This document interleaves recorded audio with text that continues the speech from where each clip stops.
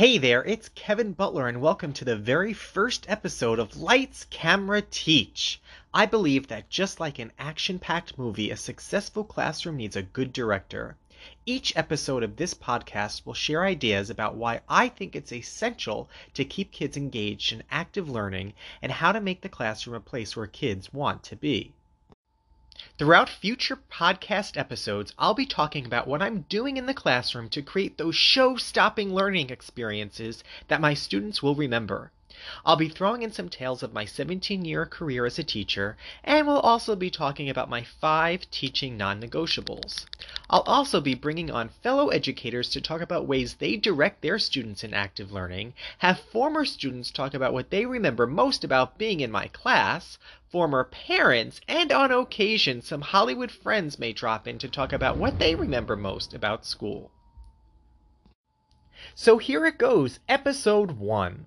I'm going to be honest, it was only probably 2 weeks ago that I learned about the power of 2 things. 1, Twitter, and 2, podcasts. I knew what each was, but as an Instagrammer, I was always a little intimidated by Twitter. Podcasts, that's another story. I knew what a podcast was, but I only listened to 2 of them. The first being Serial back in probably 2014, and the second, which I'm listening to right now, is called The Office Ladies. I'm a massive fan of the TV show The Office. If you are too, I highly recommend you listening to Jenna Fischer and Angela Kinsley break down each episode of The Office in sequential order.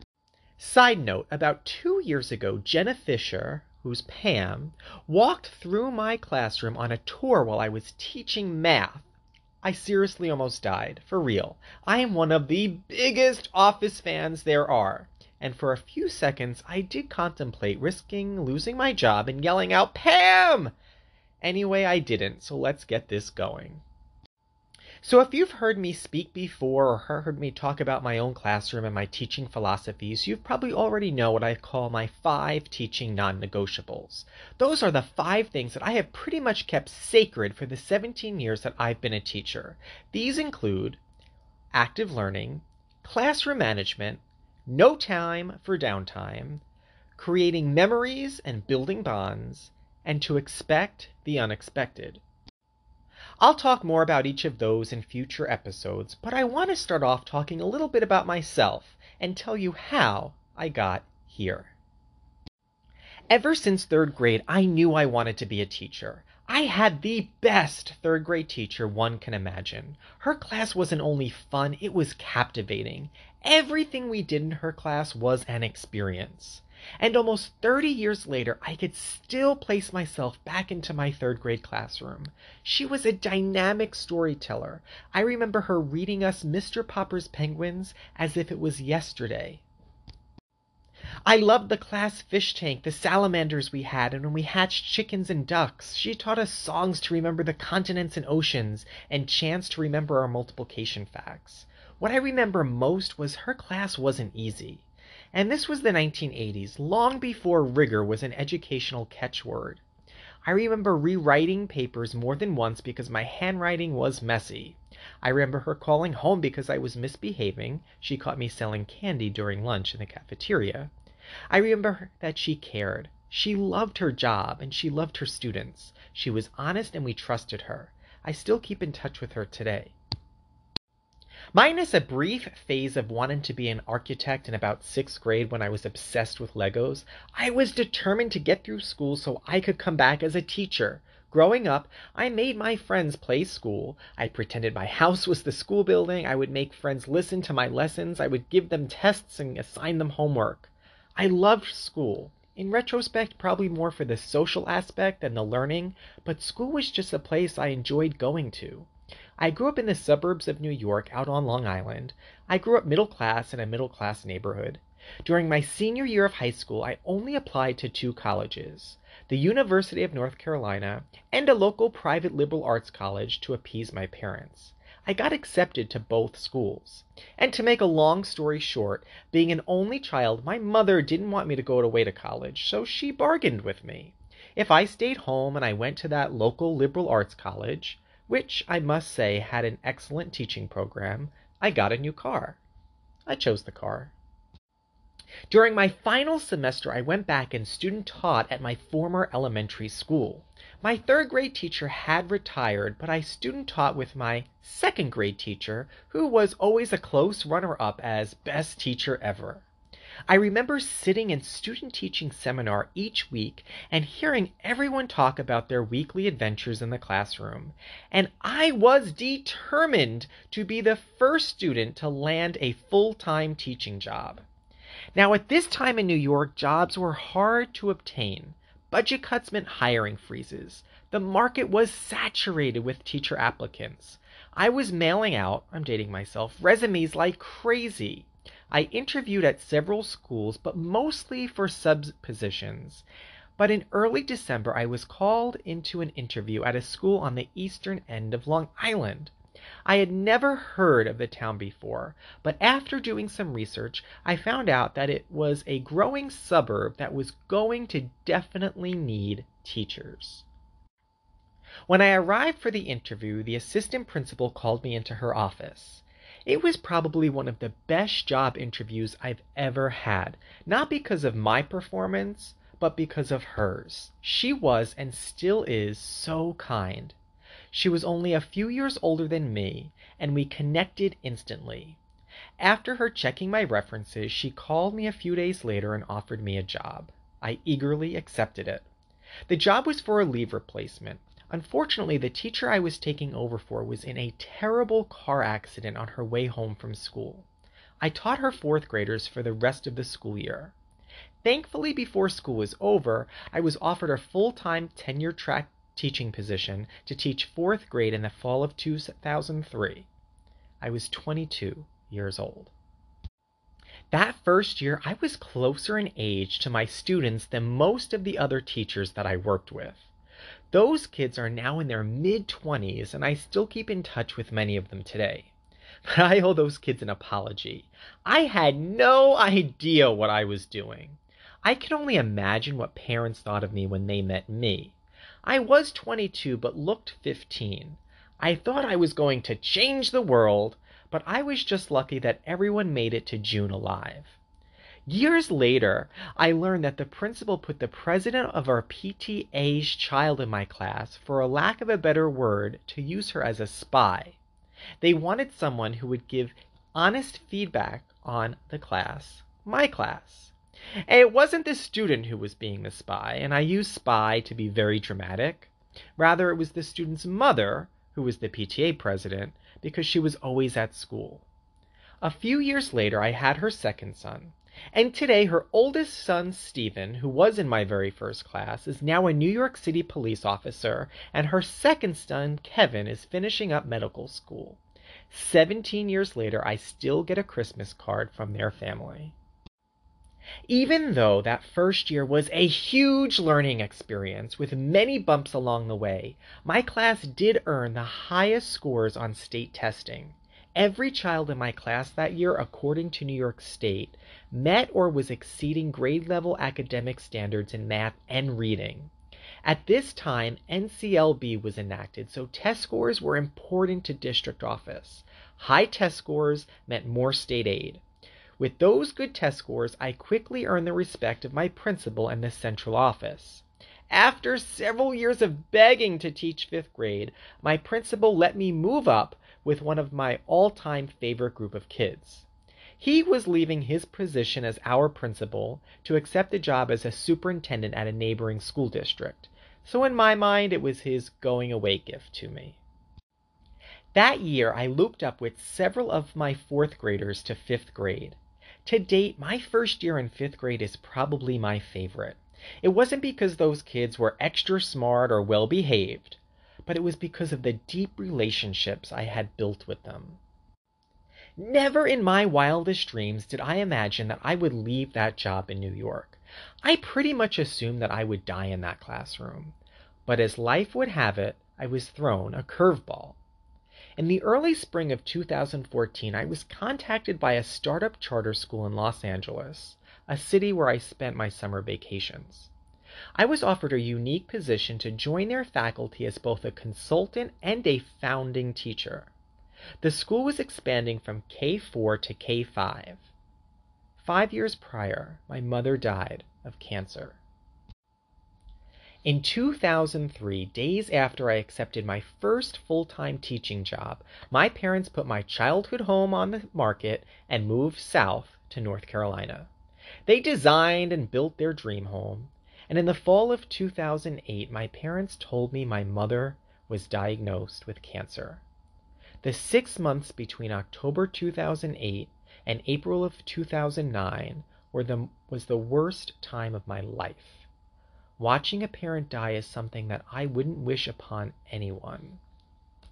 A week before spring break of 2009, when I was already planning to head down to North Carolina, my father called and said I probably should try to get there sooner.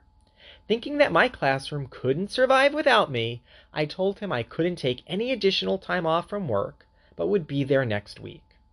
That same evening, I was chaperoning our spring dance and told my principal about the conversation I had with my dad. She looked right at me and pretty much kicked me out of the building. She told me I needed to get in my car and go see my mother. She reminded me that my class would be fine without me and would be there when I got back. I left the next morning. When I arrived at my parents' house, my mother was not well. We were able to talk, and we talked about a lot. I'm grateful for that because so many people do not get that chance to have those final conversations with loved ones who have passed. Her last words to me were to live my dreams because life is too short. The next day, my mother became incoherent. 3 long weeks later, my mother died. I come from a tiny family, and it was my colleagues, students, and their families that got me through those terrible weeks.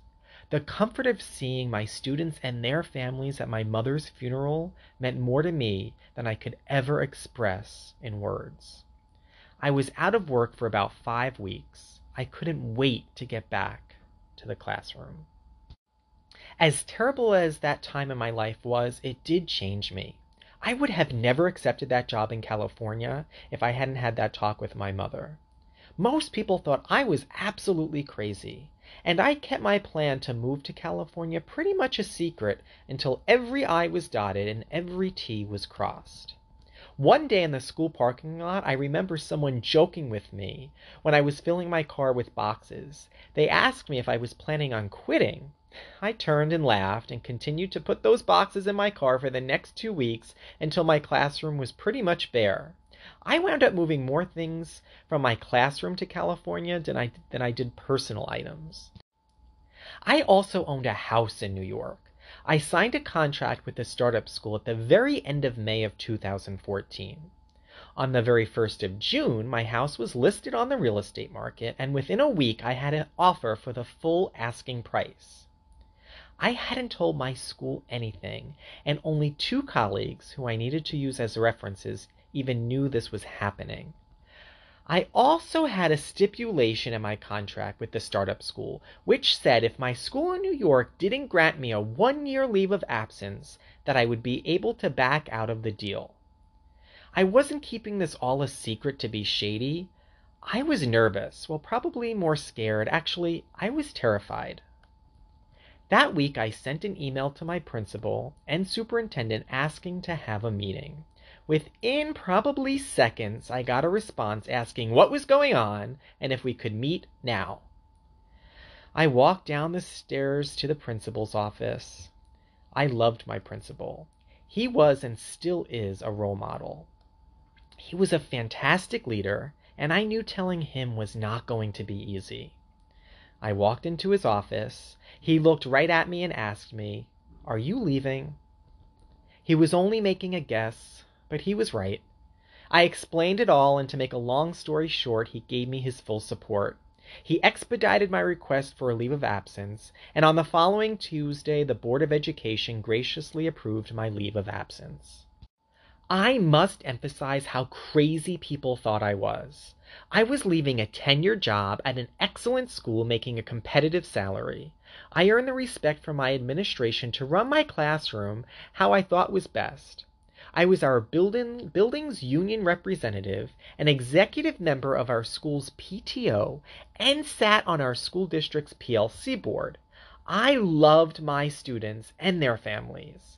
If I would have stayed the next school year, I probably would have had an entire class of siblings of former students, which would have been pretty cool. But the stars aligned. I jumped.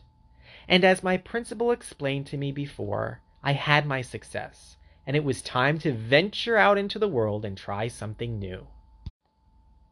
I told my class 3 days before the last day of school I was waiting for my leave of absence to be officially approved. At the end of every school year, I have a special award ceremony for my students at our end of the year feast. After handing out the awards, I jumped out on a desk and began to recite a speech that I carefully memorized the night before, which would explain everything. I don't think I got past the first sentence before the tears started streaming. Well, that 1 year leave of absence turned into 2 years, and while I learned a lot at my 2 years at the startup school, it wasn't a fit for me. I was planning on going back to New York, but I fell in love with the Southern California lifestyle. It's literally 75 degrees and sunny here every day. I interviewed all over the county of Los Angeles, but couldn't find a school that I liked. I was being picky. I was offered a few jobs, but I just didn't have that feeling that any of those places were really right for me. Somehow I was able to find something wrong with every single school I interviewed at. Some were too traditional, others were too progressive. I just wanted to find a school that I could settle down at. At the last minute, it was now April and I was ready to throw in the towel and just return to New York. I was asked to interview at this small independent school. It was only a 10-minute drive from my home, which made it appealing, but it was for a 4th grade position, and as silly as it now seems, I didn't want to teach 4th grade. I loved everything about 5th grade. I also never imagined teaching at an independent private school. The director of the school did persuade me to come in. As I entered the campus, it was love at first sight. I was interviewed by the school's founder, who at the time was 90 years old. He asked me the best questions that were all related to kids and how they learned. He told me about how he started the school as a one-room schoolhouse almost 60 years ago. The school now lays across a sprawling campus that stretches over 5 beautiful acres. I was then interviewed by his daughter, who was the head of school, and got a tour of the school campus. I was introduced to kids, staff members, and teachers. And then I met the other 5th grade teacher, who without question, I immediately knew I wanted to work with. The head of school somehow knew that I had been interviewing all around Los Angeles and was aware that I was offered a few jobs, which I had turned down. She called me on a Saturday afternoon and wanted to know what she could do to get me to commit to her school. At that point, the posted position was now for 5th grade. I reminded her that I was looking for a place to settle down. I needed a school that would understand my, at times, unconventional and unique approach to teaching. I asked her, rather for me to come and do a demonstration lesson at her school, I would much prefer her and the hiring team to observe me teach at my current school with my current students. I wanted them to see me in my natural habitat, how I interacted with my own students, and experience my classroom. She agreed, and the rest is history. I'm now in my 4th year at that school, and in addition to teaching 5th grade math, reading, and social studies, I am also the director of curriculum and instruction. I get to teach and I get to collaborate with teachers, act as an educational coach, review and write curriculum, and manage and deliver professional development. The school where I work is a special place.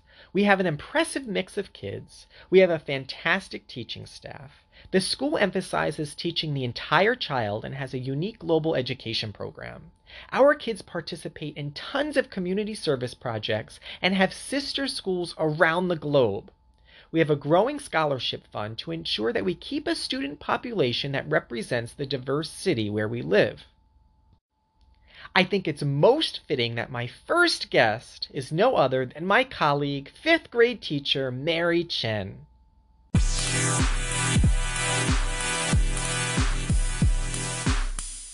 one person that I'm happier to introduce as my first and possibly my only guest, depending on how this podcast goes, than the incredible Mary Chen. So Mary teaches 5th grade in the classroom next door, and we actually have a glass door that connects our classroom. So she really knows all the dirt on me. We actually also just returned from a 3-day sleepaway camp up in Big Bear. And we have parent-teacher conferences in a few days. So it's a bit crazy. So thank you for taking a few minutes to chat, Mary. If you don't know Mary, I speak about you when I speak at conferences and at schools. I show your photo, and I share that there's literally no one I would rather be colleagues with than you. So in 60 seconds or less, can you tell us a little bit about yourself, maybe where you grew up and how you got to where we're at right now? Yes. Oh my goodness, this is so exciting. Hello, everybody out there in cyber world, podcast world. It's very nice to be here today. What an honor. But a little bit about myself. I was born and raised in rural Virginia. And when I say rural, it almost competes with that Big Bear camp that we actually just came here from, where you literally feel like you are in the middle of nowhere. And I hope Kevin also mentioned somewhere that we saw a skeleton carcass outside. Does anybody know about that? Oh, not yet. Okay. So, and then I moved to Los Angeles when I was about 12, and ever since then have been an LA native. Nice.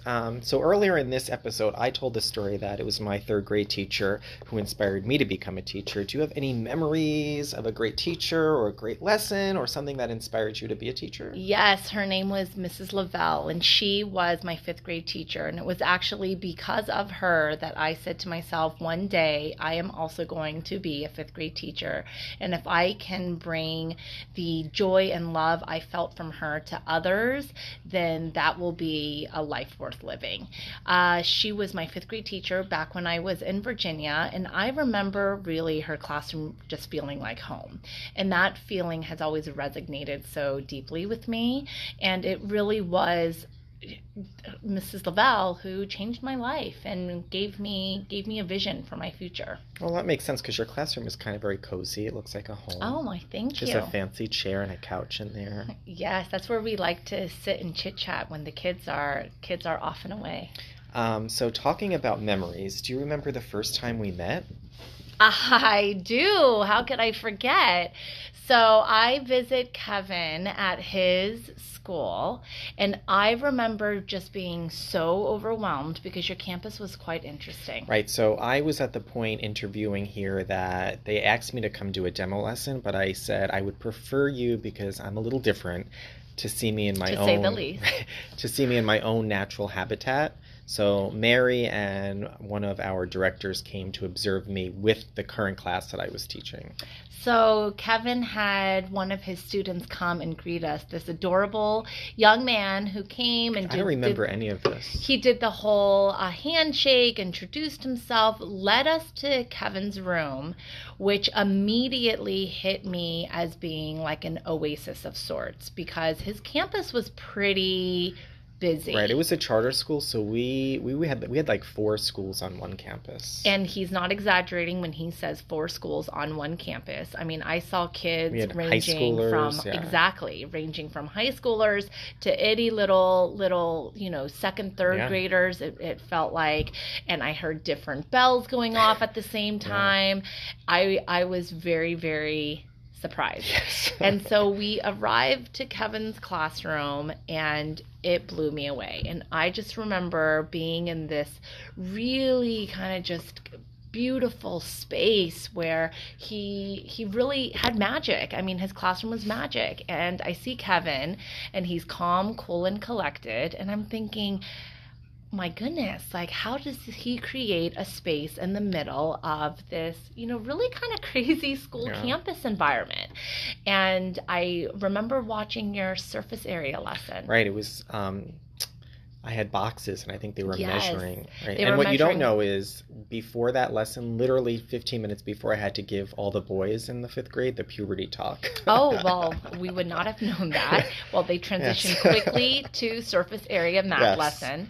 And I remember Kevin jumping on the desks and still calm, cool, and collected, giving those instructions. And I really, truly was amazed. I remember walking through your classroom, reading your posters, and really you get such a great sense of the educator when you go into Their their own space. space, right? You really get a feeling of who they are as a teacher and who they are just as a person. And I remember saying to our director, I will drag him into my car trunk if that's what it takes. Like, he is coming home with us.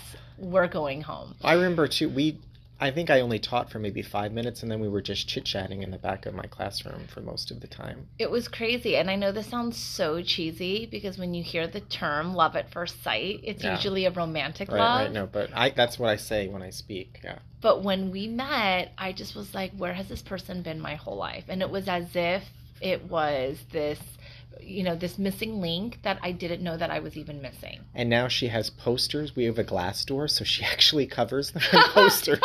So I don't know how much you love me anymore. But Oh my goodness. okay, so to wrap it up, Okay. this is what I call the rapid five, okay? I do Yes. this with all my guests, okay? I'm going to ask you 5 quick questions. Okay. And then just the first thing that comes to mind, you have to answer them. Got okay? No thought at all. Okay, Oh, number goodness. 1. If you could eat only one thing for the rest of the year, what would you choose? Ramen. Tom Cruise or Brad Pitt? Brad Pitt. Mountains or the beach? Oh my God. Beach, please. Dogs, Never mountains. Dogs or cats? Dogs. I hate cats. And favorite children's book? Ooh, The Giving Tree. That's always my Very favorite nice. classic. Well, Mary, thank you so much for giving your time up. I know we have a crazy week right here at school, but I really appreciate it. Yay. Thank you. Bye, everybody.